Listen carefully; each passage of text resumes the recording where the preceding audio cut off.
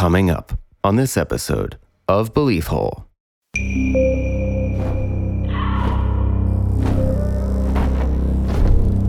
There is a aspect to this that is underground. Yeah, how do these things move? Their wings don't seem to work or be too functional, and you don't see these things for very long. And when you do, they pop up here, they pop up there. And what I've been noticing is the parallel existence of caves in the area, underground labyrinths. I always sleep on my side, and occasionally I'll just roll on my back, and every time I have a disturbing dream. And the dreams are just horrific sometimes. Yeah. And the images that come into my mind are just so not from my own brain. Yeah, from a darker place. Maybe there's another you living inside you, just ready to murder. What? What? I don't like that idea. Good comment. They hear these things down in the mine shafts. The theory was it became sort of a nesting ground for these things. And they see not one creature with this dazzling light, but two, a smaller one with it, flies out. So they get all these people with guns to come back to the mine, wait for them to return because they feel it's like their nest, or they're at least coming from this place. And they do come back. And when they do, they're firing bullets at them, trying to take them out. And again, no effect from bullets. And the end of one of the newspaper accounts I read said they were just still trying to find stuff to cover this mine with. The mine's still there, as far as I know. I wouldn't want to go in that mine. I got really excited last night when I came across this article because I was like, okay, burrowing dinosaurs, that would be an interesting explanation. And then as I kept reading, it kept relating back to bird-type dinosaurs. These things just kind of kept falling into place. I thought dinosaurs weren't real, though. Well, that's a whole Of course they're real. episode. The look of anger and sadness. Not anger. They're real. I want dinosaurs. He swallowed like he just realized Christmas might not actually be Santa Claus related. The way you swallowed was just like hurt feelings. Yeah, it looked like you literally swallowed a bitter pill. I think they're real, Chris. Oh, they're real.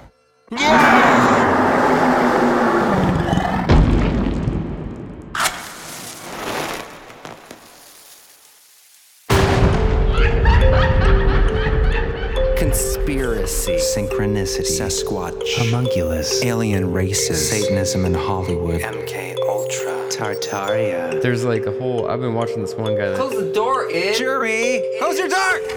What's the Inner Earth Disagreements. Ghost Dad.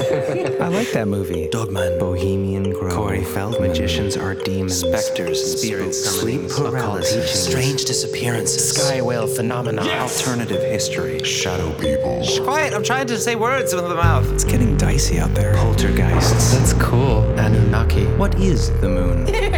Elf towers. I would never talk about it. That's old. Y2K. Cover-ups. Apocalyptic. Catastrophe. Vampire.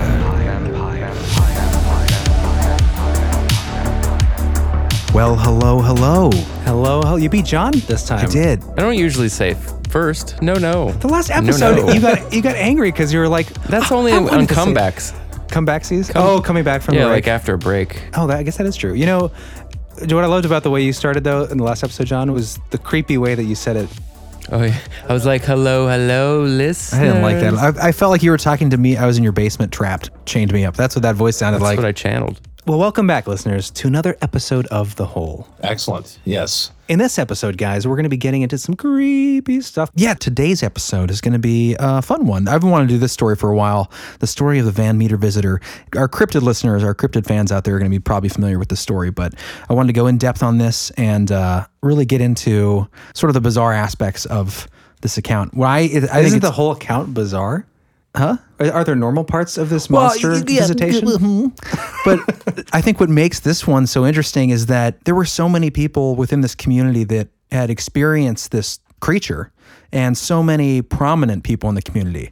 And, that's kind of rare in these older cases. This was turn of the century, 1903, this happened. So to have so many people that you can look back today and find records of these people, pillars of their community, had this experience. But what is what are we talking about here? The Van Meter visitor, guys. I love how you're so excited about the topic that you jump into the history That's around true. it. You need to give a little bit, because I don't know what you're talking about. So probably most people aren't going to have any idea what you mean by this. That's a good point. What the frick is the Van Meter visitor, Chris? What is Van Meter? Is that like It's a town in Iowa. Oh, of course. Yes. I've been there. Okay, the Van Meter visitor was basically a 7 to 9 foot tall, depending on whose account you find more credible, of a winged bipedal creature that seemed to be bulletproof and was seen by several people within the community of Van Meter, Iowa in 1903, with over a course of a week. Kind of like the Mothman flap a bit. Yeah, and this predates the Mothman stuff from 1966. And they didn't lie back then either. No, there were no lies. Lies. And we'll get into that because obviously this was a time of rampant newspaper embellishment like there is today. Confabulation. But with monsters. Monsters were constantly being embellished. So how can you take this seriously at all? Because this story was reported by one of the citizens of this community during the account to the Des Moines, Iowa newspaper, and the people that are the eyewitnesses in this. So a lot of times in older accounts when you have monster stories in the newspaper, the people that are referenced from a certain city or whatever, they're usually fabricated or they're anonymous or whatever. Yeah. Not all the time, but often. In this case, the people that are referenced are living in this community at the time. They're pillars of their community, like business owners, mayor, teachers. So the divulging of this story, it was putting their reputations on the line. So what we're saying is their existence is verifiable. These people that we're quoting are real. Exactly. And yeah, they have credibility to lose. Right. Okay, cool. Well, Yeah. So that's kind of the focus of the first part. Yeah. And, initially we talked about getting into the Mothman stuff, but I think we should save that because there are vast differences. This experience, while there are sort of supernatural aspects to it when it comes to, emitting light, bulletproof, things like that, there's less of a dark fear aspect to it as the Mothman has and a lot of people have experienced. So I thought that would be good to have separated because also I want to give Mothman its due. It's there's so much lore with that story. Yeah, and history. it's one of my favorite, and I think a lot of people are really drawn to the Mothman lore and mythology. So I wanted to cover Van Meter this time and the strange creature that was seen there because of the background, because of the history and the documented witnesses, and then save for maybe the next episode, Mothman, really get into that. Well, and what I love about this topic specifically is that it is one of these weird stories. It doesn't fall in the tree. Like at Thunderbirds, yeah, those are cool, and we're getting Mike touch on those a little bit. And that's a flying cryptid phenomena, but this is a creature with distinct characteristics, unique in some fashion, but also consistent with other bipedal humanoid avian. Does it have wings? Cryptids. It has wings, sir. We have had a lot of people write into us Exactly, and that's another reason why we wanted to cover. You tied it in. We tied it in. Yes, Shannon, who we're going to be playing a speak pipe from her. She has a weird, large Big Bird encounter. Not to be confused with the Big Bird from the Boogeyman episode coming out of the closet with the evil Muppets. Well, yeah, you're right. Want some chapstick? It's so creepy. It'll make you feel good. It'll make you feel good. Yeah, it's not a Sesame Street Boogeyman Big Bird. It's literally a big bird. It's a large bird, and we'll get into that. Also, I was considering playing, if we have time, because it connects exactly, and one of the reasons that spurned this whole conversation a couple episodes ago, but who was it that wrote in? Because it fits perfectly with what we're talking about. But yeah, the point is we've had like a bizarre amount of, I've never even heard of big birds. I think it's interesting that there's been around the Midwest, right? Oh, yeah. Definitely Midwest, Iowa, Indiana, Michigan, Ohio. And that's the thing we kind of touched on the Boogeyman episode. Blackbirds, tall, bipedal usually. And there seemed to be this migration sort of pattern that I was picking up on the last episode. We didn't get into it because the focus was Boogeyman, but one of our closet stories was the big bird. So we kind of started to touch on it. But that's why we were saving this for this episode. Because like you said, John, we were getting a lot of listeners sending in stories about seeing these large, sometimes terrifying, sometimes beautifully magical, 7-foot tall birds. Oh, then that's, her creepy story, Maddie. Falcor. It was Maddie. Maddie's story. Yes. Oh, okay. Yeah, with the creepy, tall, glowing-eyed, was it glowing eyes? I always forget that aspect. We'll find out. Anyways, we'll play that later. And so will you.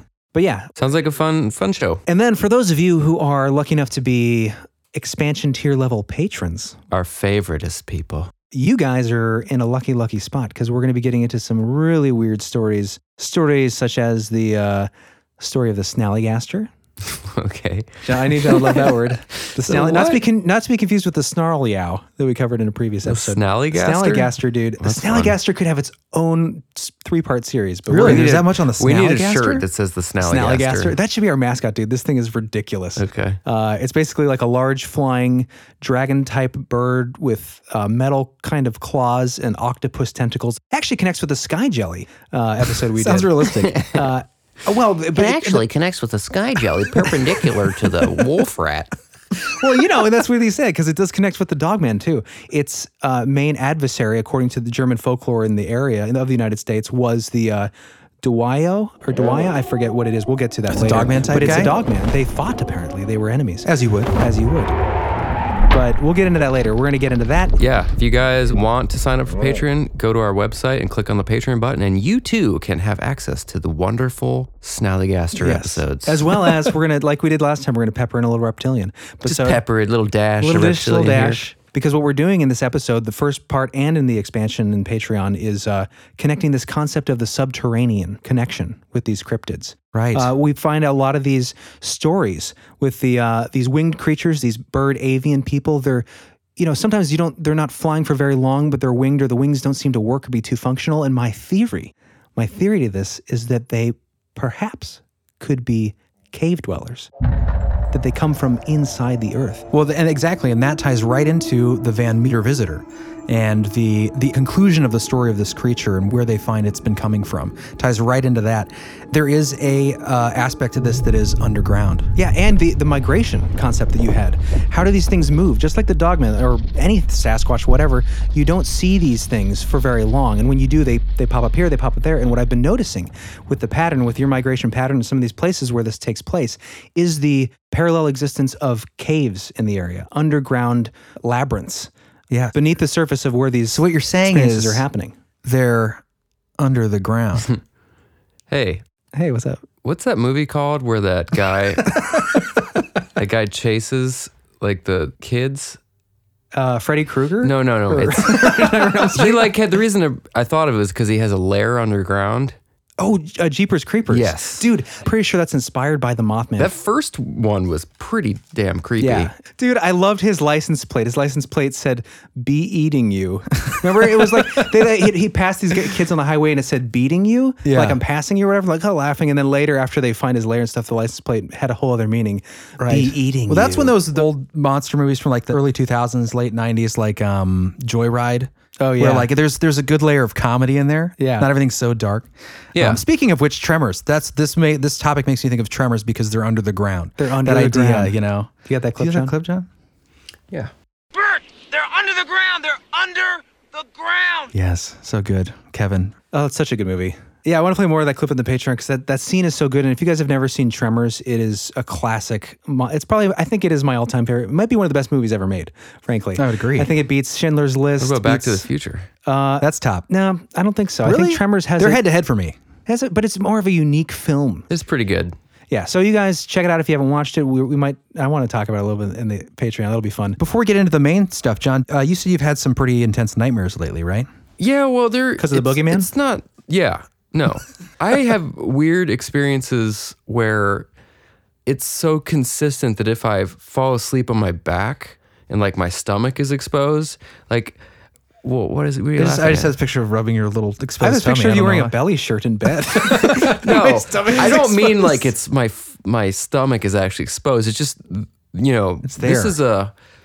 it's your kind of solar plexus area, which is Your vulnerable spot. yeah, it's your energy sort of. Interesting.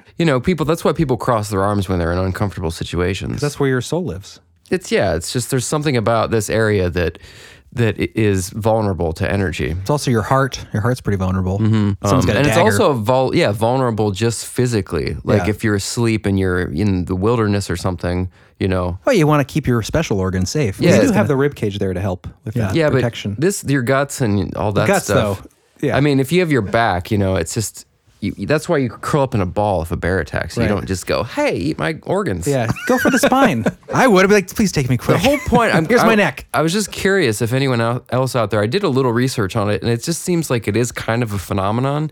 But the dreams that I have, You mean when you're laying on your back? yeah, and I always sleep on my side or my stomach, and it's just like occasionally I'll just roll on my back, and that's every time I have a disturbing dream, and the dreams are just horrific sometimes. Yeah. They're just like, and it's weird too because I was thinking about this driving the other day. It's just like I don't understand. I feel like they have to be coming from somewhere else because I don't watch like movies. I do watch some horror, but it's never gruesome. It's always just like suspense and mystery.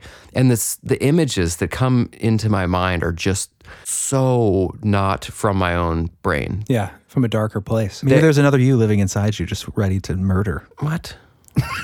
I don't like that idea. Good comment. Anyways, yeah, I just wondered if anyone else out there has that experience. That We should absolutely do a dream episode soon. We've been getting a lot of requests for dream episodes, and that'd be fascinating. I've been having some bizarre dreams from, I got back into the melatonin scene. For you kids out there, it's natural hormone, right? It just lets you relax a little. I'm very sensitive to it. I only do like 2 milligrams if I'm having trouble sleeping, which is very light, I'm told. Talking about your melatonin nightmares? Yes, but even with those, man, I feel so rested when I wake up when I just do a little bit, but the dreams, like I feel like it just pole vaults me into REM sleep, and I'm just in these, and I remember all of them. They say you have like up to 90 dreams or something a night. You don't remember 95% of your dreams, but I feel like when you take something like melatonin, you are so inside that other world that you wake up remembering it. And they're so weird and so sometimes very dark. Detailed. Yeah, and sometimes detailed, very dark, and very bizarre, almost like a circus version of your real life. Yeah. I really hope that's not where we go after we die. I don't think it so. would not be a fun place to I think it's live. a perversion. If it relates to an actual reality, I think it's a perversion, twisted kind of image or view of it, because I think your mind is a filter. Your brain's a filter that's kind of manipulating brain it. that disengages during sleep. It's like the part that keeps like functioning reality in check. Yeah. And when you go into dream state, it's like that filter somehow gets disengaged. So all the weird stuff that you would normally notice during the day if it was out of order is gone. So Right. nothing seems that strange. Right. You just accept it. But there are so many fascinating things about dreams, like the idea that you can't read in dreams for some reason. And when you I do, have been able to. I have been too. And that's true. But there's always something unique about those dreams where you can actually read. I feel like they're usually very vivid. Melatonin, I can read sometimes with melatonin. Yeah. I don't know why. And for me, if I wake up and go back to sleep, like early in the morning, then I always, and with these melatonin dreams, always have these seemingly insignificant things, but they occur in my dream and then occur within that day. Yeah, it's pretty bizarre. I had a dream that I was working at a defunct Best Buy or an old electronics store, and on my break, I was making balloon animals, and I'd figured out how to run and power the computers in the store using a series of air tubes because of my work with the balloon animals. And then that next day, I applied at Best Buy and I got the job. That last part's not last true. part's not true. Wait, oh, okay. I was didn't like, So you became a master balloon animalist? Yeah, And, in my free time while working at Best Buy. and you powered And the then I was store? able to power the electronics with a series of moving air tubes. That's so weird. Melatonin, man, it does some Melatonin. weird stuff. The weirdest one I had recently, and we can move on from this, but I just wanted to mention this. The weirdest one I had recently, I was down visiting my friend Jared, and his wife Danielle offered me her famous soup, and I knew what was in the soup because she makes it out of the Dreams? No, she makes it out of penises, and whoever is okay. going to eat the soup, it's their member that she uses for the recipe. And it wasn't like scary, like she was threatening. It was just like, I thought this was actually happening. no, Until again, you this said is the that, dream. I was Yeah. like, I thought you meant you had a dream at their place. no. This was recently. Okay. So she tried to feed you your. Well, no, I went there and I knew. I had the information. She was famous for her penis. She's soup. famous for her penis soup, but soup. it has to be your penis in the soup. And and it wasn't a threat. I was just, but I said to her nicely and politely, I hear it's great, but I'm not really ready to give that up. And it sounds like a messy Detachable penis. reconstruction. Sounds like there's something deeper. I'm Like not going to New Philly anytime soon. She's famous for her penis soup. Yeah. The only catch is it has to be your penis. Exactly. Very strange. But it is the most delicious of soups.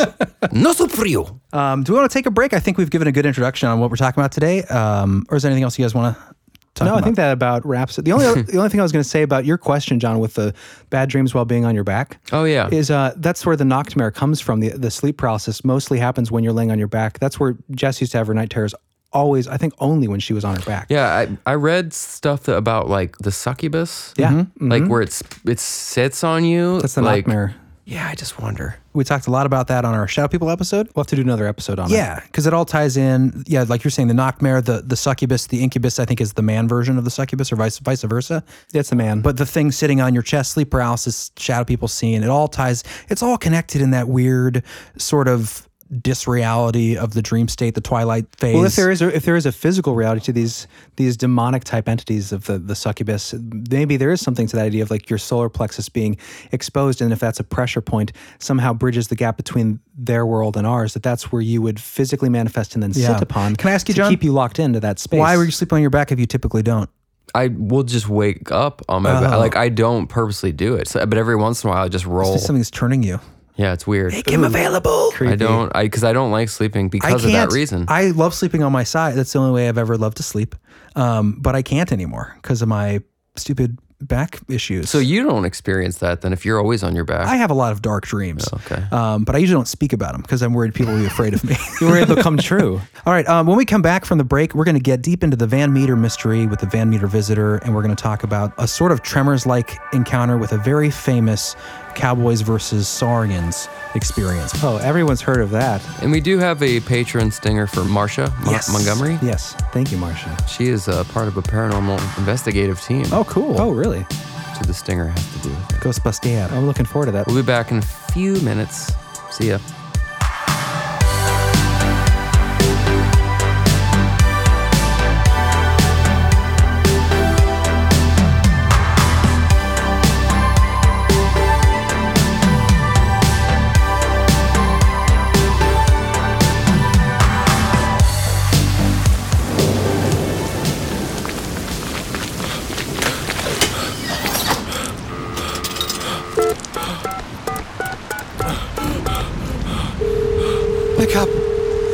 Pick up! Hi. Thanks for calling the Believe Hole Thank hotline. God. Got a spooky story? I do, it's all real. They're outside No one's available to take your call, but you can leave your What? story at the sound of the tone. No. Thanks for calling. They're outside right now. Have a spooky They're day. outside. No.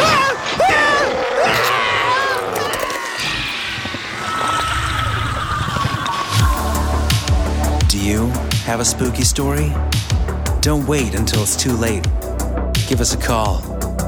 BeliefHole.com.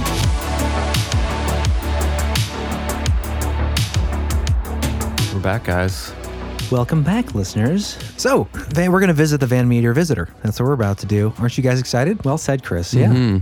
That was pretty good for me. I was going to say, your eyebrows told a It different wasn't story. the typical, What do you want me to do? Chris awkwardly laughs. I'm going to be like, oh my God! Oh my God, another cryptid! John loves his cryptids. Don't worry, second half we'll be getting into the strange darkness of some of these humanoid encounters, right, Jer? That's right. And the expansion. And the expansion. So tune in for that, guys. Well, the exciting part about this is we've got some parts for each of us to read too in this story, but Huzzah. let's get into it. Yeah, let's get into the Van Meter visitor, Chris. So bring us into this. Where does this all begin? So the Van Meter visitor, as I said earlier, the experience happened in the year of 1903 in Van Meter, Iowa. Now, the book I found on this is called The Van Meter Visitor, A True and Mysterious Encounter with the Unknown by Chad Lewis, Noah Voss, and Kevin Nelson. The background behind their digging up this story was that they were going to get together and do some research and go legend tripping. Oh, yeah. Yeah, the idea of traveling to different locations where some famous legend exists or some monster stories to try to experience that legend, right? Hence legend tripping to go there. Right. And Lewis, Voss, and Nelson, they're all authors, they're all researchers, and they're all friends. So they decided to go together and they picked Iowa. And they'd found a bunch of interesting stuff throughout history to kind of look into, but we're having trouble finding something to really focus on, something to really sink their teeth into. And that's when Chad Lewis, one of the authors, went through some old headlines from Iowa, because he had been doing a book series called Hidden Headlines. And in this book series, he would take a state and then he would dig deep into the history and find strange, like man goes crazy from religion or, ghost knocking on woman's window at night. And he would take these and make books out of them. And he never finished the Iowa one, but he pulled out some headlines and was digging through them. And that's when he came across headlines about these strange flying creatures coming out of a cave. So he kind of rediscovered this. Yeah. Around what time did this take place that they decided Well, the to book research was this? published in 2013. Okay. So relatively reawakened lore. And he called the librarian, because he'd never heard of this, and they were big into the cryptid world. And he called the local librarian, Van Meter, and like, is this a thing here still? Because I'd found these news articles from 1903. And they said, oh, absolutely. It's a lore that's lived on in town, but the rest of the country, it kind of died It dies off. outside the area, but in the town, it stays. Right. Until something like this, like a book comes out, it becomes like Mothman, probably. Right. That was, I think, because of the bridge collapse, kind of quieted down. But then there's new sightings or there's renewed interest. Like in this case, an author rediscovers the story, publishes a book, and now you hear about it more frequently, at least in these cryptid circles, right? Right. So what is this thing? Like, how did this begin? And Well, the interesting aspect of this case is that there were a bunch of news articles from around the country reporting on this that all came out initially from Des Moines. The closest nearby paper published the story from the person who originally recounted the story while it was occurring or shortly after it was occurring was actually from Van Meter, wrote the article for the Des Moines paper, then the Des Moines prints it, then a rivaling newspaper retells it, but says like, don't put a lot of faith in this other news organization because they're always competing. Right. Then it goes around the country and you've got articles saying it's a load of bull. You got articles saying it's absolutely true. These are reputable people. So I want to read one of the articles that kind of tells the story of what happened in Van Meter in 1903. Okay, take us back in time, Chris. So, Jeremy, if you want to begin reading, this comes from Des Moines Daily News. And the title of the article is Hideous Monster Alleged to Have Terrified All Posse of Citizens Shootout. Quite frequently, one hears of a haunted house, but for a whole town to have them is a different proposition. Van Meter, a town about 900 souls lying 20 miles west of Des Moines, alone enjoys the distinction of being haunted. Queer noises are heard, hideous apparitions are seen, and uncanny lights move around in a mysterious manner. U.G. Griffith, an implement dealer, drove into town Monday night at 1 a.m. and saw a light on top of Mather and Gregg's building.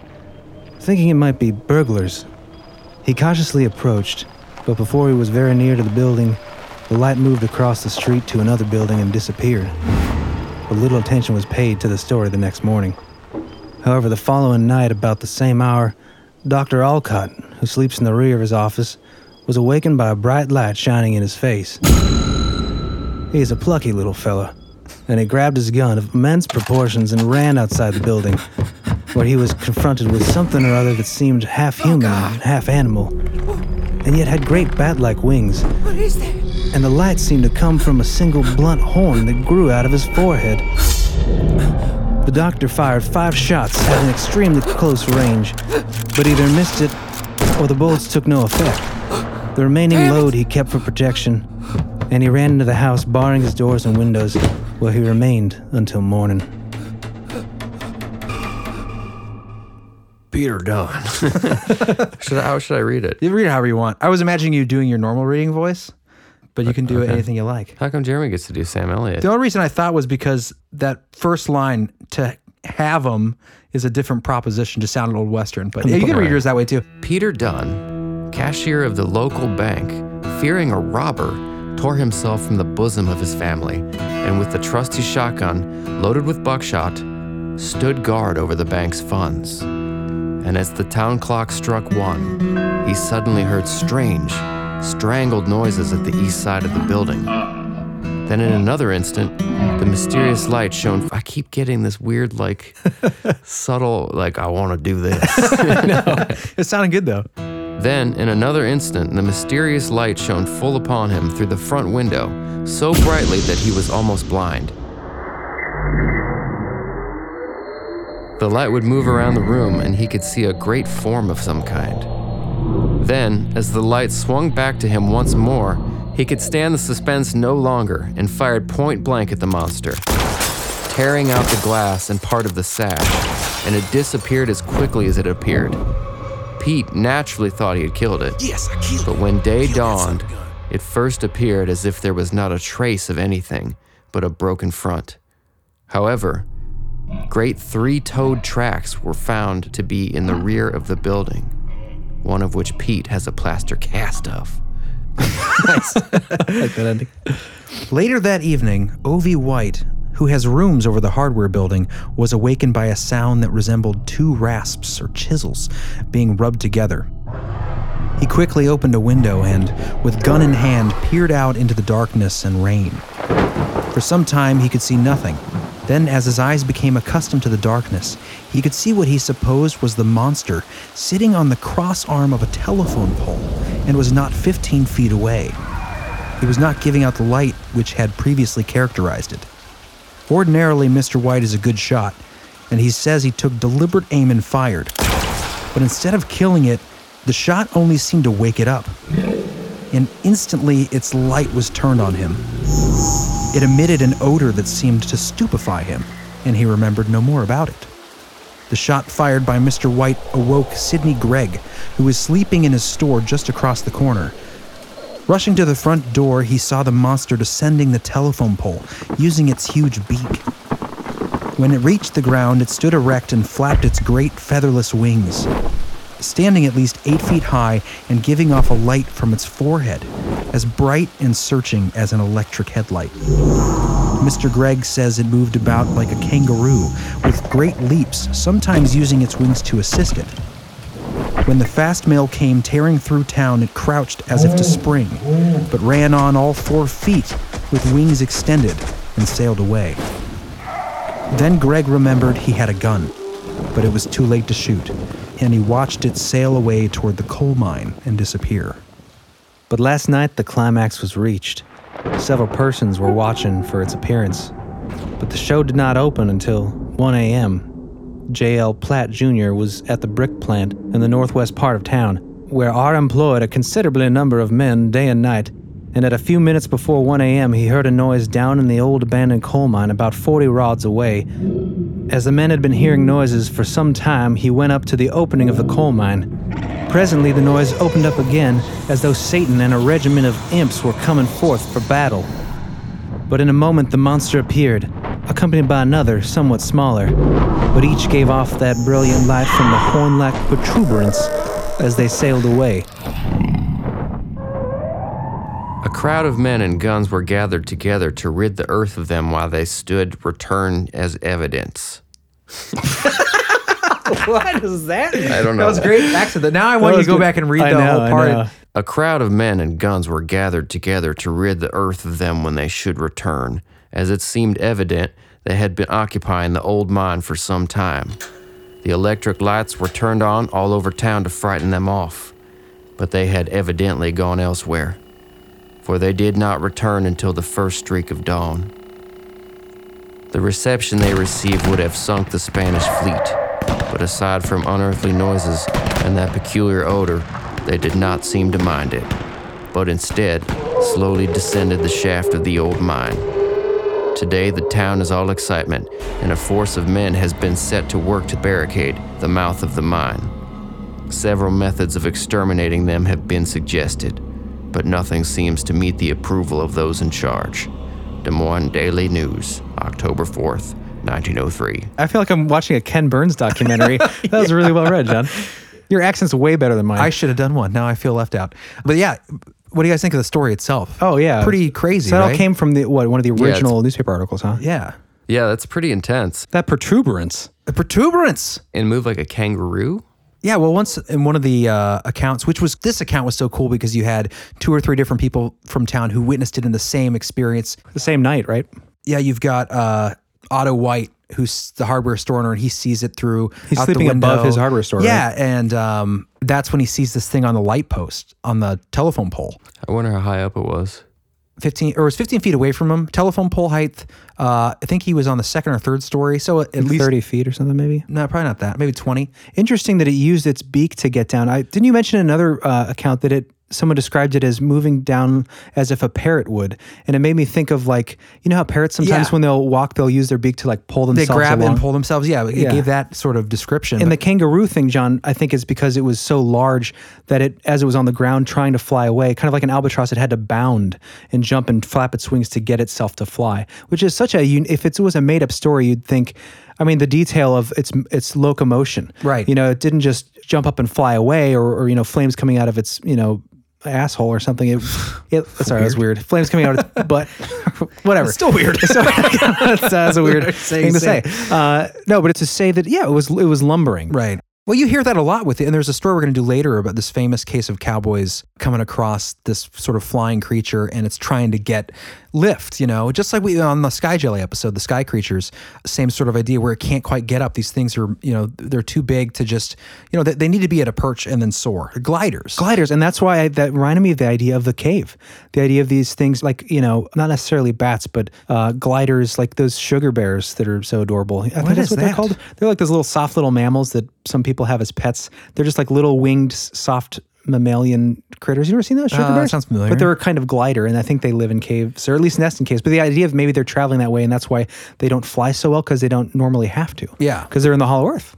Right. Well, we'll get to that. But I just wanted to continue with this specific account when I was saying why this one's so interesting, because you have those 3 people that see it. You've got Sidney Gregg, who's down below, and he's at the bottom of you imagine being at the bottom of this thing and seeing this monstrous creature coming down towards you. Yeah. And he sees this thing coming down. Luckily, the mail truck comes and scares him away, or the fast mail, or whatever they call it. Just crazy. And again, like this is obviously a pretty incredible story, but the credibility of the witnesses, the character witnesses that saw this thing at different experiences throughout this week in Van Meter, Iowa, I think that's what makes it so interesting. Ulysses Griffith, the guy who saw the first lights as he came into town, business owner, reputable guy, started a business with his brother. By all accounts, he was a kindly man of considerable spirit, quote, which the community looked upon as a citizen it could ill afford to lose. So someone who was loved and trusted. Right. The guy who wrote the newspaper article, the first one that was sent out, he was in charge of running the mail. He was the trusted postmaster in Van Meter. Clarence Dunn, John, the guy you were reading about, Clarence Peter Dunn, known as Pete, he's in the bank kind of watching for this thing because he thinks it's robbers, right? He thinks these guys are off the rocker. There's not a giant bird, antediluvian dinosaur thing out there. It's robbers. So he's basically waiting and watching for these robbers to come so he can take them out when they try to steal from his bank. Dr. Alcott. Anyway, they're doctors, they're bank owners, they're all part of this community, they're pillars of the community. That's what makes it fascinating. Right. But if anybody out there is listening, and I know a lot of our listeners are really into the research, check out the link to the book that I mentioned earlier, because they really did a deep dive into, and they sorted through all these newspaper articles. Did it do anything supernatural? Okay, the one thing that seems supernatural to me is that light, that beaming light, and that ties into... Do they not have the ability to do that? Dinosaurs? I'm talking about like it could have been a hoax. Oh, like some sort of I don't think costume or something. Yeah, flashlights in 1903. Lanterns. Yeah. They had electric light, but I don't think they had mobile electric light. That is an interesting point though, because it reminds me of, you probably never heard of this, John, despite your love of cryptids and strange stories, is the Spring-Heeled Jack. I don't know if you've ever heard of him, but I think in the turn of the century, I think it was in England, there was this figure that was up to all kinds of no good, stealing women and... Stealing women? Yeah, I think he stole someone's woman from like a second-story bedroom or something. There's an old image of him doing that. Anyways, he's this figure that may be alien, may be demonic, but maybe kooky inventor. But he had a glowing light, I think, from his chest or sometimes his eyes. It's Iron Man. But he could jump tall buildings with a single bound. People called him Spring-Heeled Jack because of the way that he moved. But it kind of reminds me of this, that could have been a man with some kind of, apparatus, some steampunk technology to, jump from window to window. That's not as likely though. Well, and the problem is, hoax. The only way I could see this being a hoax is if it was all these established members of the community get together in a clandestine meeting and decide for some reason. No, not them, but like whoever's in the math. No way, because this thing it had wings, it flew. Yeah. Where's this technology? I didn't realize that it flew. Yeah, well, this is the thing. When we get to the end of the story, basically to summarize, at the end of the story, they hear these things down in the mine shafts. This is how the town got started, was because of the coal mine that they sunk. And it did really well for a while, ended up shutting down. But the theory was it became sort of a nesting ground for these things. And they basically hear these things coming out. They see not one creature with this dazzling light, but two, a smaller one with it, flies out. And then they're like, okay, let's get a bunch of people with weapons. Let's come back here. Let's take care of these things. Because, it's interesting, again, like one of these situations where it didn't hurt anybody. But there is this intimidation factor where they're terrified. It's this monstrous sort of creature. They think it will hurt someone. Yeah. So they get all these people with guns to come back to the mine, wait for them to return because they feel it's like their nest, or they're at least coming from this place. And they do come back the following day. And when they do, they're firing bullets at them, trying to take them out. And again, like before, no effect from bullets, but these things fly back in. And the end of one of the newspaper accounts I read said they were still trying to find stuff to cover this mine with. And that's the end of the story. Yeah, Jeepers Creepers in the mine. That's what it reminds me of. And no one's come back. I mean, I'm sure people have maybe tried to go back and find this mine, open it up, but the mine's still there as far as I know. What year was this again? 1903. Okay, so I wouldn't want to go in that mine. This thing got pissed apparently, or some version of this thing. This is very similar to the Snallygaster that we're going to get to in the expansion episode coming up here, but it's very similar, but it fucking eats people. Yeah. Blood rains from the sky. I know. So John is deep in the John's a big Snallygaster lore. guy, yeah. Is it like a dragon? Yeah, partly. Doesn't it sound? It sounds like to me what was that children's book we used to read? It was the same guy who wrote Alice in Wonderland. It's that Who wrote Alice in Wonderland? Jabberwocky. Oh. The Jabberwocky. Remember that great story? I don't remember it, but I remember the name. Yeah, it sounds similar Yeah, there's some. I mean, the images definitely remind me of that. We'll have links to this in the show notes for sure. Let's just get to the second part then. I want to talk about the Snallygaster. Well, hold on now. We'll get to the Snally. Hold on. I'm joking. This is the guy, John. This is why Chris reminds you of the Jabberwocky. Oh yeah, That's definitely. the Snallygaster. That's one image. This is one of my faves here. That looks just like the Jabberwocky, Right. To me. It has like octopus coming out of its mouth. Yeah, well, some accounts would say the mouth. Some would say it's underbelly. Yeah. Well, we'll get into this. We'll get into this in the expansion. Yeah, thanks, We're- Jeremy. We're teasing it.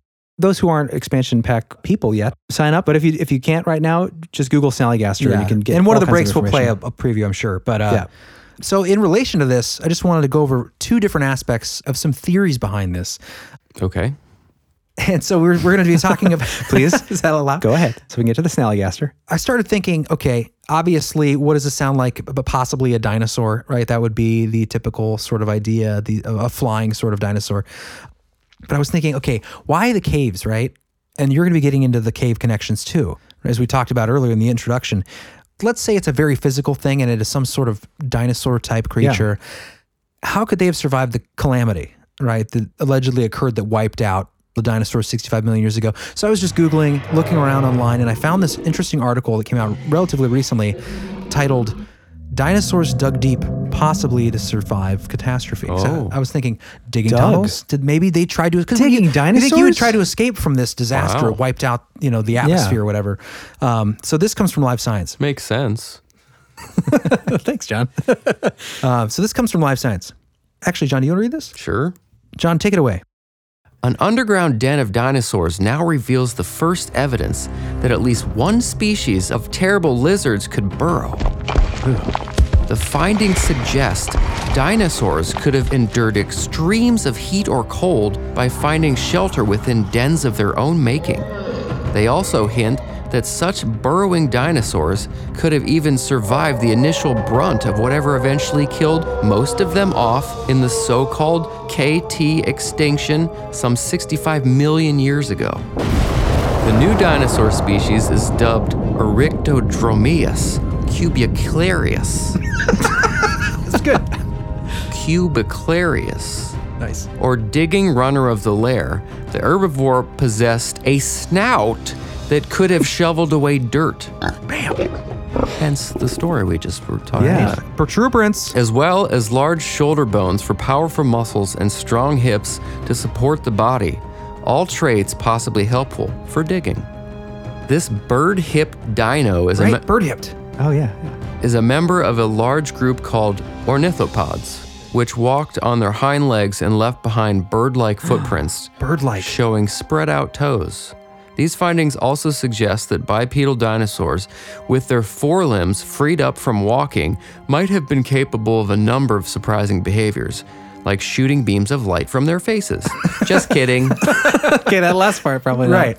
But pretty interesting, right? Yeah. Possible bioluminescence. Yeah, I got really Flashlight excited form. last night when I came across this article because I was like, okay, burrowing dinosaurs, maybe there's a that would be an interesting explanation. And then as I kept reading, it kept relating back to bird type dinosaurs, bipedal winged dinosaurs, potentially winged dinosaurs that burrow, that have bird-like footprints. The one guy found and allegedly made a cast of the bird-like footprint or the three-toed footprint.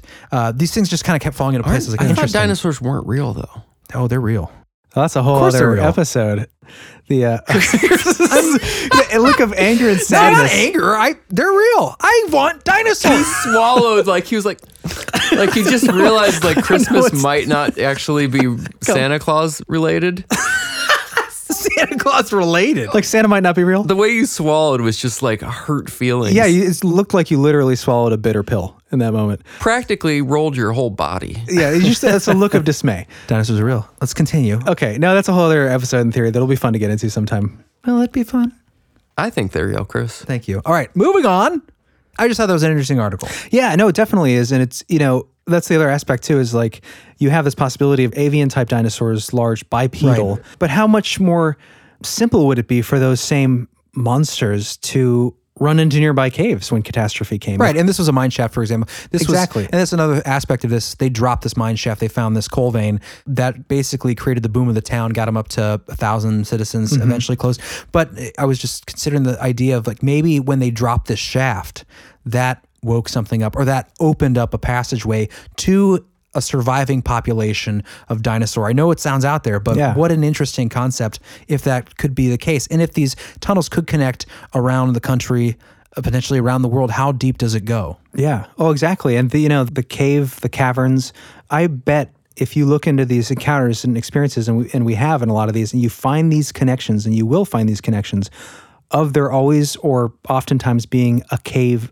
dug nearby, or a mine shaft, or a silver shaft, or something. Right. We find that a lot. Even in Point Pleasant, I was looking into some of that, but we'll have to save that for another episode with Mothman. But they had the silver mine. Silverton was a town near there. They think was named after this old silver mine, silver shaft that was dug. Right. So yeah, you have these digging into the earth, these disturbances of the earth into these deeper layers. Right. Containing the Earth stuff, Earth. I was thinking, like, why would winged dinosaurs be coming up from underneath the ground? And that's kind of what got me thinking, like, well, if there is a civilization or a world that exists beneath our feet, miles and miles underground, the sky would meet our underground. So the things that would be coming out would be winged. Just a fun thing to consider. And the last thing I want to talk about relating to Van Meter is the Native connection. You mean Native American connection? Yeah, the Native American connection, specifically Iowa, the area of Iowa, but the Midwest in general also. So this comes from The Van Meter Visitor by Lewis Voss and Nelson. Tales of large winged creatures are found in indigenous oral traditions throughout the upper Midwest going back centuries. The Iowa tribe lived in the south-central part of Iowa where Van Meter is today. Many Northern Plains tribes had oral traditions mentioning unusual winged creatures. The Iowa have a tale involving two of their most famous heroes, the mythical twins, Dor and Waradura. In the story, Dor and Waradura climb a tall tree and encounter four winged men. Each had magical powers to call up wind, rain, or thunder with their wings. I hate when that happens. Right?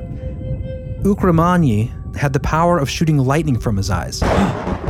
Yeah, so maybe think of that, right? It goes back to that. However, even with these tremendous powers, they were outsmarted by the clever twins, because twins are the best, right? Twins are clever. Tales of large winged creatures called thunderbirds are common among the Northern Plains tribes, as we know. We've talked about this before a little bit. The Lakota Sioux call them Wakya, meaning sacred winged one. The Ojibwe, aka Chippewa, have a similar word for thunderbirds, Wakanyan. They also use the word Animakik, meaning thunderers. Chippewa, huh? That's right where we are. Mm-hmm. Dad taught there. Dad taught at Chippewa High School. He sure did. And he encountered a couple thunderbirds, if I remember, under the school. Yeah. That's fact. Under the school. They would actually have meetings with the local... He kept the peace between the Thunderbirdic people. The Thunder Calmer, they called Dad, I think. Dave, you will make Parfit's Paradise. No one knows what that is. I know. That's a good reference. Sorry. Thunderbirds were thought to be benevolent spirits if treated with respect. However, if angered, they could create destructive wasmawin, the Ojibwe word for lightning. Again, that light, shooting light. It is derived from the word waskaneg, meaning to give off light, which I think is also interesting because it's not so much, you hear that shoots lightning, but to give off light. It's that, it's a more subtle illumination. Right. More flashlight. Yeah. The Animakik are often said to cause the sound of thunder by moving their huge wings and flash lightning by opening and closing their eyes. So, again, just lightly touching on the Thunderbird stuff, but a lot of these cultures have the humanoid winged creature thing and that connection of shooting light from the eyes. Interesting thing about the Van Meter creature is that you never hear its eyes described. You just hear when it's asleep, for example, it's awoken and immediately the beam of light is turned on the person who woke it up. So it seems almost as if anytime it's looking, it's emitting a light, as if it is directly coming from its eyes, which is interesting because it relates right back to the native peoples of the area talking about these legends of these bipedal thunderbird creatures emitting light from their faces. Yeah, it's a very unique and distinct characteristic, right? Which I think gives it a kind of credibility, my personal opinion. That kind of wraps up the Van Meter stuff. The weirder it is, the more credibility. That's what I say. Do you have that clip, Jeremy? This great clip of Jeremy where he convinces himself within one sentence of something he completely doesn't believe at all. Here it is. This is great. I definitely see the romp. Now that's not an edited clip. That is Jeremy within one breath convincing himself of something he doesn't believe at all. One more time. You got to really even listen to just catch it. Okay. I definitely see the wrong. Okay, so I wouldn't necessarily. I definitely see. Exactly. Really? I think that's like a second where you go through 3 processes of That thinking. shows you how hard it is to convince me of something. Jeremy the Believer. What a discriminatory thinker I am. But anyway, that kind of wraps up what I want to get into with the Van Meter stuff, at least for today. There's so much to go into on this. And again, this is a great resource. We'll have the link for this book in the show notes because they really do a deep dive into not just this experience, but supernatural lore surrounding Van Meter involving lake monsters, hauntings. It's a pretty haunted place, allegedly, at least in history. So we'll have that linked in the show notes. And if you guys are ready to take a break, we can do let's that. take a break. Train's coming. Train's coming. When we get back, we're going to get into some listener accounts of some interesting bird-like beings. Yes. So we got some good listener accounts. We're going to recap one and then tell a new one or play one from a good listener and friend named name of Shannon. And we will also get into maybe perhaps a standoff between some cowboys and a dinosaur. See you in a minute.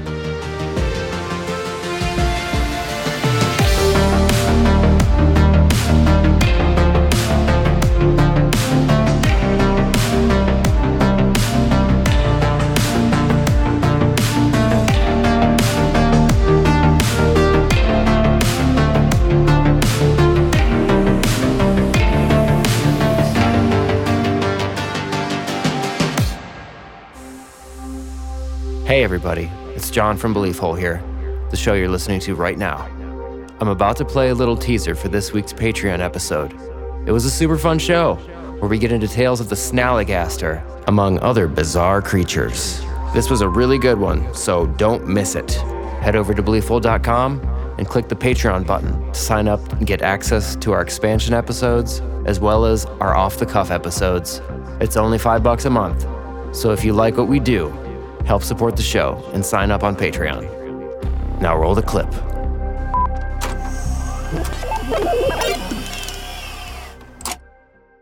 Now, the reason I included this specific cultural reference, separated by oceans and time, is because the whistle. Now, we're about to get into the Snallygaster. Is the Snallygaster a whistler? The Snallygaster has a whistle. All right. A terrifying screeching whistle. Now, a lot of what you find online about the Snallygaster comes from legendsofamerica.com, some other resources, but all of it seems to be taken, or much of it seems to be taken from a book called Snallygaster, The Legend of Frederick County by Patrick Boyton. What is this? Snallygaster never gets old either. It just gets better. It gets better every time you say it. It doesn't ever get old. For centuries, a large winged beast known as the Snallygaster is said to have terrified the people of Frederick County, Maryland. The dragon-like beast is described as being half reptile, half bird, and lives deep in the caves of South Mountain. See again, the caves.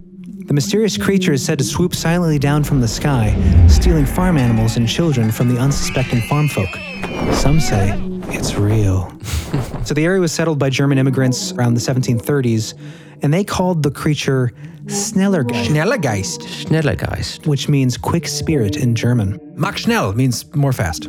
Yeah, so quick. Mm-hmm. Nice, Chris. Thank you. Way to add to the conversation. The Nazi knows a little German. So the earliest folklore... Nazi Chris. The earliest folklore in this region, this is interesting because this is the northeastern United States where these immigrants from Germany have come.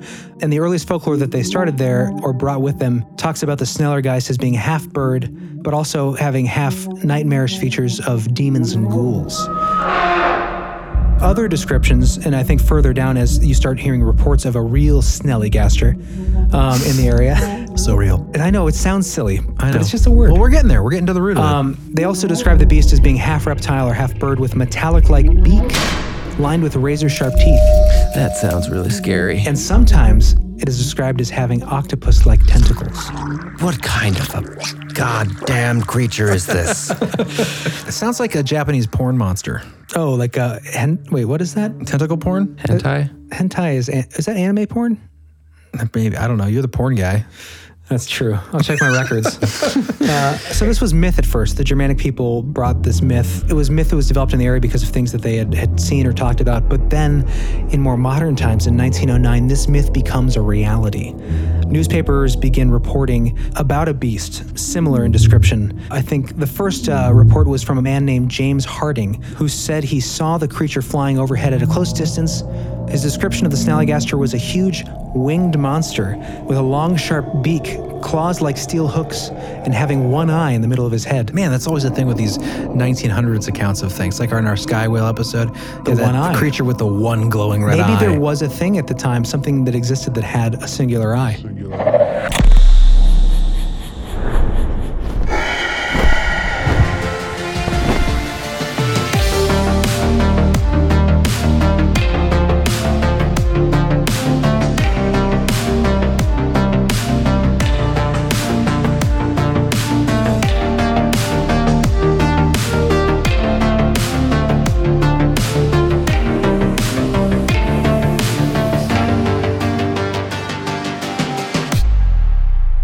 Welcome back, listeners. Time to get into some Wild West, dino hunting, Chris? Yeah, I'm excited What's about going this. on? You're always excited. That's how you start everything. Well, even when I'm not, I just say it.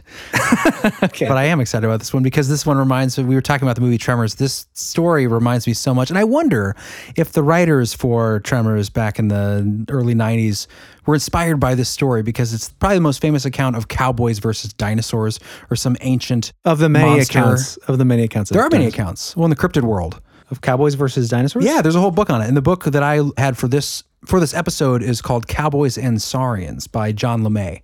And he goes in depth on this story, which a lot of people out there who are into the cryptid stuff, they've probably heard this story before.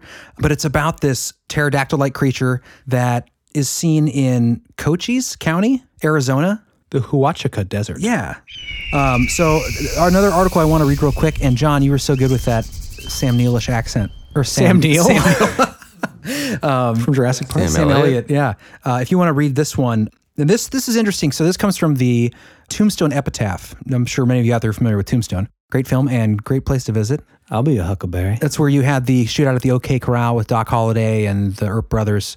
Yeah, Daisy if you do. Yeah, so this comes from the Tombstone Epitaph, kind of as the town's dying. And again, that's one of the arguments for maybe this was a fabrication for bringing people back in, sort of like Van Meter and how their town was kind of dying from the coal boom had gone, but they were still doing well. Wow, how dark though. You name your town Tombstone and the newspaper is the epitaph, right? Like the inscription on the Well, tombstone. you're surrounded by death all the time in the Old West. So well, especially out there, and that was kind of a rough town, right? Oh, absolutely. Doc Holliday Yeah, and- you're on the frontier. So this comes from the Tombstone Epitaph, and there is some exaggeration. Well, you'll hear the account. We'll talk about the credibility of this particular article and if there's anything to the story that comes later that maybe gives some more credibility to the seemingly exaggerated account. So again, this comes from the Tombstone Epitaph. The title of this article is Found on the Desert, a strange winged monster discovered and killed on the Huachuca Desert. A winged monster resembling a huge alligator with an extremely elongated tail, an immense pair of wings, was found on the desert between the Whetstone and the Huachuca Mountains last Sunday by two ranchers who were returning home from the Huachucas. The creature was evidently greatly exhausted by a long flight and when discovered was able to fly but a short distance at a time. After the first shock of wild amazement had passed, the two men who were on horseback and armed with Winchester rifles regained sufficient courage to pursue the monster, and after an exciting chase of several miles, succeeded in getting near enough to open fire with their rifles and wounding it. The creature then turned on the men, but owing to its exhausted condition, they were able to keep out of its way, and after a few well-directed shots, the monster partly rolled over and remained motionless. The men cautiously approached, their horses snorting with terror, and found that the creature was dead. They then proceeded to make an examination and found that it measured about 92 feet in length, and the greatest diameter was about 50 inches. The monster had only 2 feet, these being situated a short distance in front of where the wings were joined to the body. The head, as near as they could judge, was about 8 feet long, the jaws being thickly set with strong, sharp teeth. Its eyes were as large as a dinner plate and protruded about halfway from the head. They had some difficulty in measuring the wings as they were partly folded under the body, but finally got one straightened out sufficiently to get a measurement of 78 feet, making the total length from tip to tip about 160 feet. That's pretty ridiculous. The wings were composed of a thick and nearly transparent membrane and were devoid of feathers or hair, as was the entire body. The skin of the body was comparatively smooth and easily penetrated by a bullet. The men cut off a small portion of the tip of one wing and took it home with them. Late last night, one of them arrived in the city for supplies and to make the necessary preparations to skin the creature. I need monster skin and supplies, gentlemen. The hide will be sent east for examination by the eminent scientists of the day. The finder returned early this morning, accompanied by several prominent men who will endeavor to bring the strange creature to the city before it's mutilated. It's gigantic. Pretty outlandish, yeah. It's like a serpent It's dragon. like a dragon, right? Not like a pterodactyl or a pterosaur. Like a brontosaurus. Like a flying brontosaurus. Flying worm. So yeah, the size of this thing, it sounds more like a dragon from like medieval times, not so much like a pterosaur or a pterodactyl or any of the flying dinosaur type creatures, right? It doesn't really match with the sighting in Van Meter in that regard, right? This huge thing. So one of the reasons why this is such a beloved story, and also why it's one that is considered one of the most outlandish and probably unlikely, is because of the size. But interestingly enough, John LeMay, the guy who wrote this book, he's collected some resources that indicate that the real people who had this experience, the real cowboys behind this, came out later and discussed this newspaper article saying that it was a gross exaggeration of what they actually witnessed. And what they actually witnessed was this sort of dinosaur type flying creature, but the dimensions were not nearly as large. So it kind of brings it back in. Well, yeah, it's especially interesting that the original cowboys later on in life would revisit the story, and instead of trying to live up to that hype of the size, they corrected the record. Right. That gives it more credibility to say that this thing was real and was lied about initially, but it actually happened. Right. And this is what John LeMay has to say about it. He says, the Tombstone story gained more credibility when a non-embellished, quote, real version of the story surfaced. Tombstone researcher Joshua Hawley is quoted in Copper State Monsters as saying that in either the 1930s or 1940s, one of the real ranchers came forward during the El Dorado celebration. Hawley said that there is one strange thread to the story that leaves some plausibility to it. There was one old cowboy there, and he decided to speak out, and he told reporters that he was one of the ranchers that shot at the creature. But they misled the story so badly. Basically, him and his friend chased the creature as it flew in the air, but the horses were getting spooked and turned around on them, and they couldn't get back to where they were chasing the creature, and they were a little frightened too. They never shot it down. They never killed it, and it flew away. It's still out there. You know you went to Van Meter? This same account was also told to Harry McClure in Lordsburg, New Mexico, a town near the state border with Arizona. In 1910, McClure claimed that he knew the two ranchers, said to be well respected within the community, that had shot the monster bird when he was living in Lordsburg. McClure's remembrance of what the two men told him was much more grounded than what was printed in the epitaph. According to McClure, the men told him the creature had a wingspan between only 20 and 30 feet, perfect measurements for either a pterodon or a Quetzalcoatlus. Quetzalcoatlus must be named after Quetzalcoatl. The monster was struggling to become airborne and managed to do so twice before landing. Just like in Van Meter when it was struggling to fly. So then it ties right back in. If you take the original report from the epitaph at face value, you're like, okay, this is a bullshit monster story. If you take into account the later experiences reported by the supposed cowboys that were actually there, it reduces the monster story, the size of this monster. When you would think if it was made up, it would be further exaggerated. Right, but it added that credibility. Yeah, who knows? But this is a snallygaster, man. Is it? Yeah, reading the story, it's a freaking snallygaster. Pretty much. Yeah, pretty much. Yeah, but it was an interesting story, and I love that story because it reminds me of the characters from Tremors, Val and Earl, Kevin Bacon, and the other guy who's great. Sorry, other guy.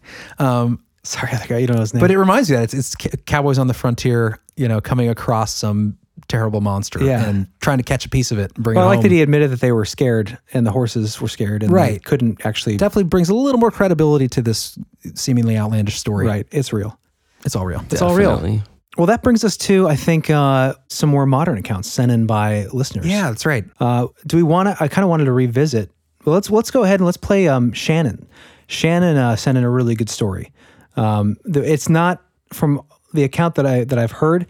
It does not compare to the snallygaster or this thing, but it is a bizarre bird type experience that lends corroborative evidence to the idea that there are abnormally sized birds out there. Abnormally sized birds. And even if this thing wasn't monstrous, she actually seems like she was scared at the time, but was kind of enamored by it in a way. Well, you'll hear it in the speak pipe. So let's roll that, John.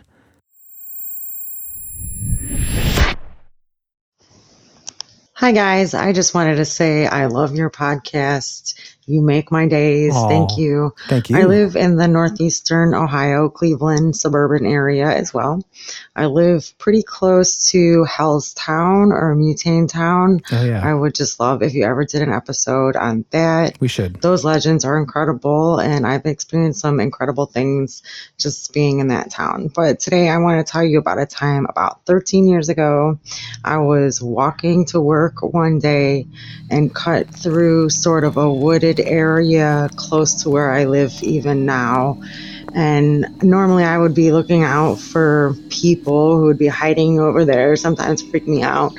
But this particular day I was walking along in this tall grass when the trees came like to an open field, and I came face to face with a giant bird. I'm only 5'2", but this was like quite a sight I'll never forget. I was just eye to eye with a giant black bird with really large wings that were just laying on the sides of him.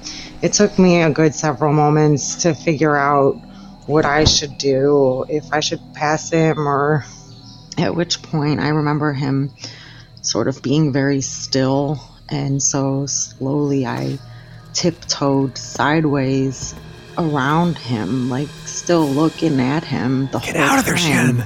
Get out of there. He didn't move very much. I don't remember anything at all, maybe blinking. It's creepy. And then when I got far enough away from him, what I thought far enough in my mind, I just ran the rest of the way to work. I didn't even like look back at all.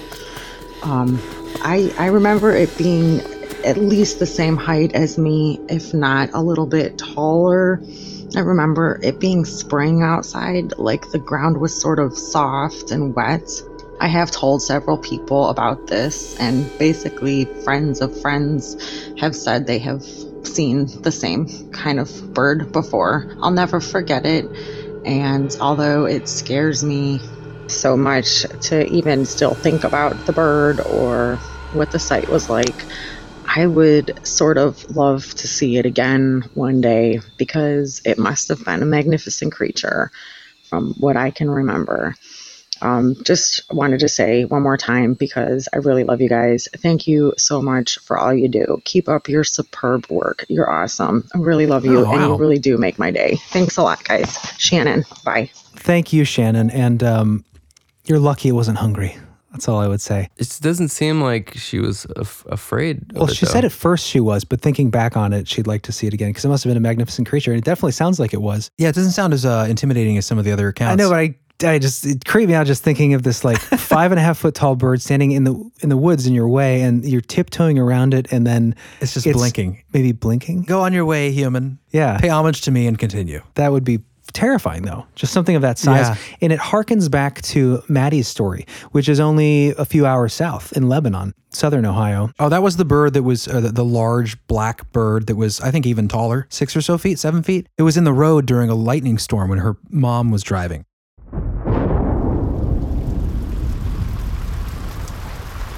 The story has been told outside of my family, mostly because it seems pretty unbelievable to most people.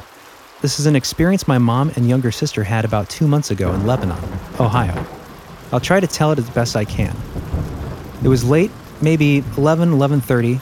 There was a lightning storm going on, and it was pouring rain. My mom described it as a very electric sort of feeling. She said the energy was very different. They were taking back roads to get home from my grandparents. It's a route we've all driven numerous times. So it's dark and it's pouring rain, and at this point my sister was, in her own words, mesmerized by a set of glowing eyes caught by the headlights. At this same moment, my mom became fixated on what she describes as about 7 feet tall and oil-slick black with long draped feathers that reached to the ground. She said its feathers were similar to an ostrich, but long, touching the ground and flaring out. I am fairly certain that there are no ostriches in Lebanon. She said this encounter happened in a flash, too brief to get a good look, although the thing was motionless. She looked to the road and back, but it was gone in a split second. My sister refused to let her stop to turn around.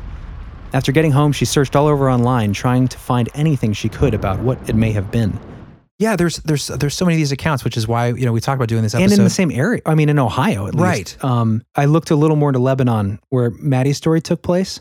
And I was curious about if there were any caves in the area. And I didn't find too much. There's caves like a few hours away. So, I mean, you know, in a decently close range. But there is a large earthen structure, a historical site that the Hopewell supposedly constructed. Mound builders. Called Fort Ancient. Yeah. And this thing is ridiculous.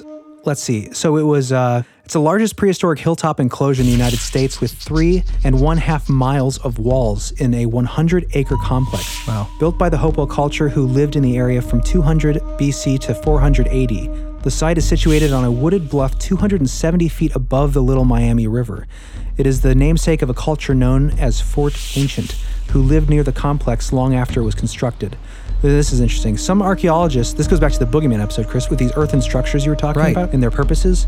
Some archaeologists originally thought the site was created to provide a shelter against enemies. However, that interpretation is now discounted as the site presents anomalies inconsistent with defensive use, such as ditches are located inside the walls rather than outside as a means of defense, right? Like the moat we talked about, spiritual moat, protecting from spirits and entities. The 84 gateway openings in the walls could not have been defended in case of attack. Evidence has not been found for the number of occupants necessary for a significant defense force. So in other words, this fort, this structure, is barricaded off, I guess, by the Little Miami River. And we don't really know the purpose of it, but it's gigantic. It's gigantic. And we should do an episode on earthworks, and that ties into giant burial mounds. But it seems like there are a multitude of anomalous occurrences in and around these earthwork areas, these ancient burial mounds and quote, forts, which actually don't seem to appear to have been forts. Yeah. And synchronistically, when I looked at the map of Fort Ancient in Lebanon, right across from there is the Ohio Barn Quilts Company. Now that's going to tie in when we get to Snallygasters, guys. Quilts? Because the reason, you know those stars you see on barns? Yeah. Mm-hmm. Those were called, I didn't write down here because we're getting into a Patreon, but I think they're called like hexen stars or something like that. And the idea was the early Germanic people that settled in the area in Pennsylvania and Ohio, Northeast, they would put these on the sides of buildings to ward off evil entities and spirits. I didn't know that. So we'll get into that more because in the Snallygaster is a direct connection to those stars. The stars are there because of the Snallygaster. Snallygaster to the stars. That should be the episode. That'll be the expansion. Cool. So stick around for that. Getting back to these winged creature encounters, there was one that I came across that's interesting, and I'm going to reach out to these guys because I don't know if these accounts are true, if we can validate these people that are eyewitnesses to these accounts. There's an interesting phenomenon going on in Ravenna, Ohio. Oh, really? Very Mothman-like. And super close to here. And this one particular account I thought was interesting. And I'm going to reach out to these guys, Quest Paranormal team, if you're listening out there. I'm going to send you an email because I am curious to see the legitimacy behind some of these accounts. But John, you want to read this one? You can read the date and stuff if you want. Okay. This was in Ohio. I can't say your own state. Ohio. This was in Ohio, July 2014, Ravenna, Ohio, actually, from the Quest Paranormal team. A witness reported seeing a large winged creature hovering over power lines just off Beechwood Road just before daylight. Quote, couldn't get a good look at it. It was too far away and I think it was facing away from me. It was dark in color and seemed to have a small glow around it. Its head was close to the body, like it didn't have a neck. It looked much bigger than a man. I could hear the wings flapping out of my car window. It was like if you were waving a bedsheet in the air. That cracking sound it makes. The wings were huge, maybe 20 feet. This was not a bird. I know what a bird looks like. End quote. Wow. Nice. Interesting, you know? I like that detail of the cracking of like the bed sheet sound. Yeah. And 20 feet. Yeah, and right up the road. Same here. dimensions as that a lot of stuff going on around here. Yeah. Pod or whatever. I've the never Cowboys. seen anything, personally. That's because you've been given screen memories about big birds giving chapstick to you. Last I kind of want to read is just a simple one, but it again goes to this connection. And I didn't get super into the migration theory that I was talking about last week or last episode, but this does correlate to it. And I'll just put it in this episode because we'll see if we'll get to the migration stuff in Mothman. But I'll put a link to this map that kind of maps out these accounts from Phantoms and Monsters. You can kind of see the trajectory. Illinois, Indiana, Ohio, Michigan, that all around the Great Lakes area, and the dates. There's a great timeline graph that I'll put in there too. I'm telling you, they're traveling through caves, man. Yeah, traveling through caves. That's an interesting idea. It's a correct idea. This comes from Michigan. Large dark-winged humanoid. And this is from Lon Strickland's site, Phantom Monsters, we've mentioned. On Saturday, February 9th, 2019, Recent. at around 10:30 p.m., I was driving into town on my way to work when I saw a dark figure the size of an adult human leap from a tree and fly across the sky over the road. I slammed on my brakes and watched this massive creature fly into a nearby wooded area. I tried to get pictures, but because it was dark out and this creature appeared to be jet black in color, nothing was visible in the photos. I live in Clayton, Michigan, and work in Adrian, and where I saw this creature was about halfway between the two towns, and the towns are only a 20-minute drive apart. This is down in southeast Michigan, about 30-minute drive from the Michigan-Ohio state line, so if we were all seeing the same creature, it is definitely migrating. Creepy. Interesting. It sounds just like the other one you just read from Ravenna. That it's a black, dark figure. Right. Humanoid, Mothman type creature. And they both seem to be dinosaur. following the road, just like in Lebanon, Ohio, was seen alongside the road. It's interesting. There's definitely and again, there's so many interesting accounts you can read online, and whether or not these witnesses are credible is another matter. You kind of have to take it on the researcher themselves. And I know Lon Strickland's a legit guy. I'm going to reach out to the Quest Paranormal team and see if I can get some more information on their witness experiences, if they're open to sharing that information. Is that the Freedom Monster? A Freedom Demon? Yeah, that's what they're calling this flap of sightings in Ravenna, Ohio that's been going on. They're calling it. We need to go out there. We'll see. I'm going to look more into that. But yeah, interesting to wrap up with some more contemporary accounts. So whether it's back in 1903 with the Van Meter visitor, or whether it's 1966 with Mothman, which we're going to get into next episode probably, or whether it's this year in the Great Lakes area with all these recent sightings, something seems to be going on. Well, and I would argue too that I know these are similar accounts, and we've covered them because they're obviously flying unidentified entities. But I would argue that these more modern accounts do seem more reminiscent of the Mothman and less like a dinosaur or dragon type character like the Snallygaster, which seems much more vicious and less of like kind of a harbinger of supernatural omen giver, omen bringer. Exactly. But I see how they do tie in. So yeah. So thanks, guys. I hope that you guys got some interesting anecdotal information from that. Yeah. Do you guys have any accounts of anything you've seen strange or experienced? It doesn't have to be a Snallygaster. It can be whatever freaked you out. Feel free to send it into us. Before we do go, though, I really we got that great stinger to play, John.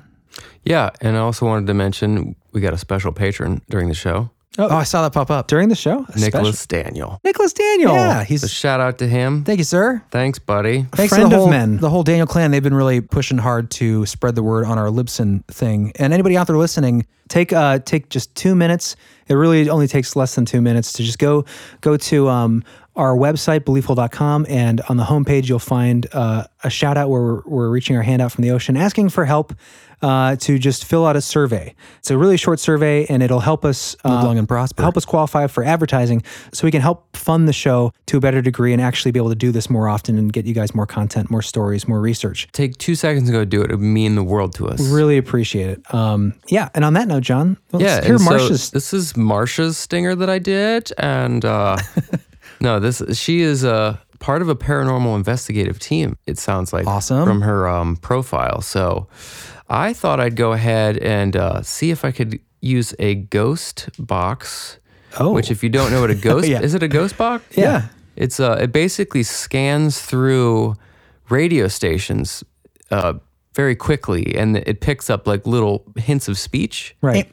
And the idea is that the ghost can manipulate that, right? Right, yeah. Create like a message. Exactly. Allegedly. And you can pick out words and phrases. And so I thought I would do one and see if I could, find anything out about Marsha.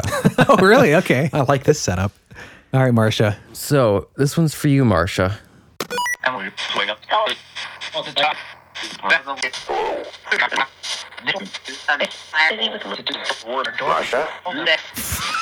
Wow, I was lucky.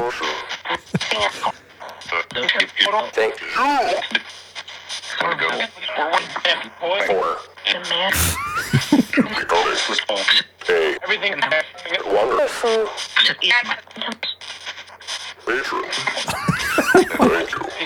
For supporting.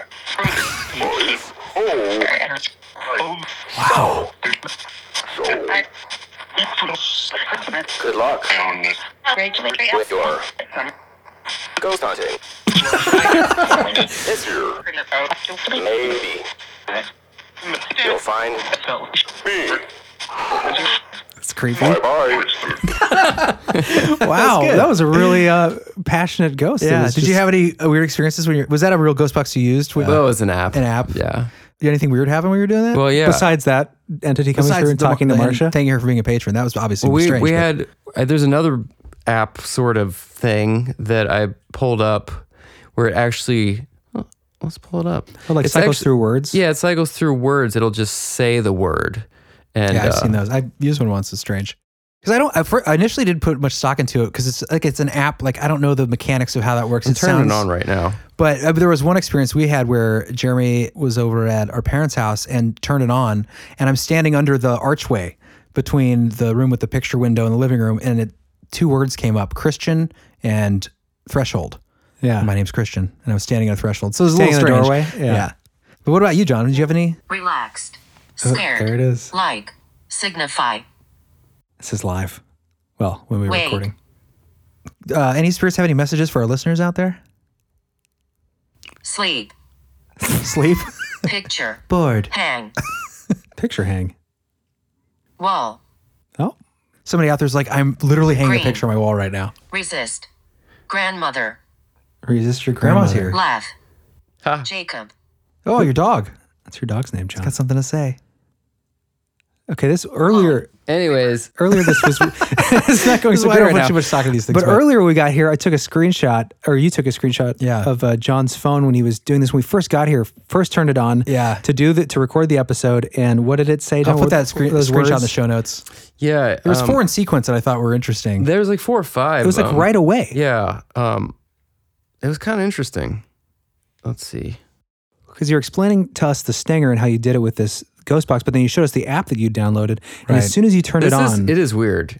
So we had just walked in. Oh, this is pretty close. It says talk, enter, brother, believe, laugh. Yeah, very strange because it's like exactly what we'd done. We had just gotten to John's. We just walked in. Our show, Belief Hole, we're brothers, and then we were laughing about it. And then, yeah. that was really, Yeah, that's pretty crazy. I mean, believe and brother together are, it's pretty uncanny. Yeah, I think after that it said like success, greed, revenge, murder, death, kill. Yeah, it does something like that.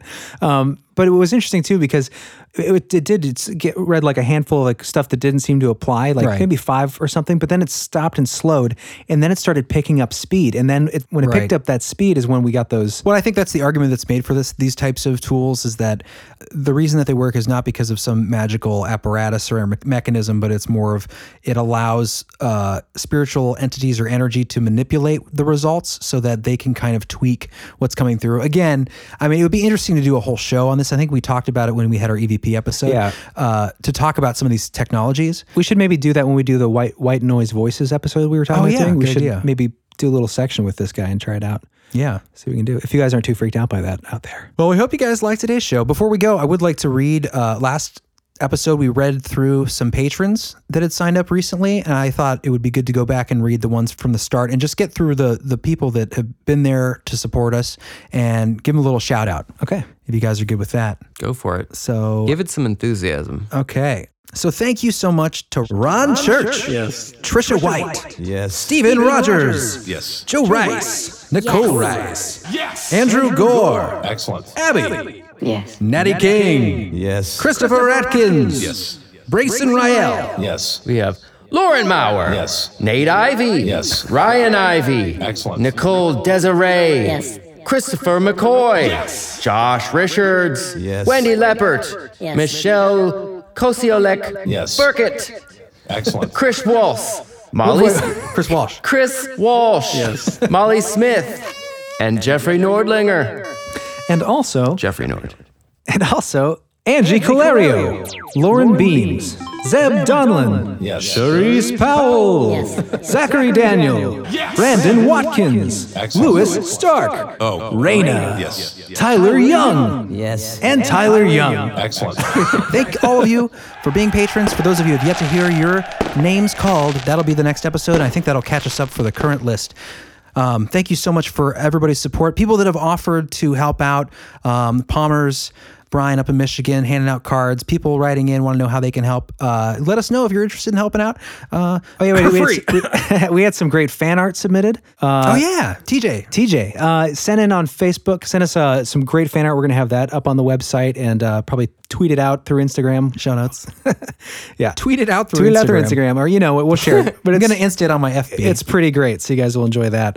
So thank you to everybody who's signed up to be a patron. You really help us keep going. You really help us support the show so we can keep doing this for you guys. If you're not a patron yet and you want to get double the episodes plus some additional content, some off-the-cuff episodes we release, go to BeliefHole.com, click on the Patreon button, and sign up for the expansion tier. And we are going to be taking a little trip. Traveling? And when we come back, I think we're going to try to offer some more different tiers. Like, we want to try to do, for a certain tier, a monthly video chat with people that want to sign up for that. We're not sure exactly how that's going to go, but we are going to do some sort of interactive video conferencing thing with people. So look forward to faces. That.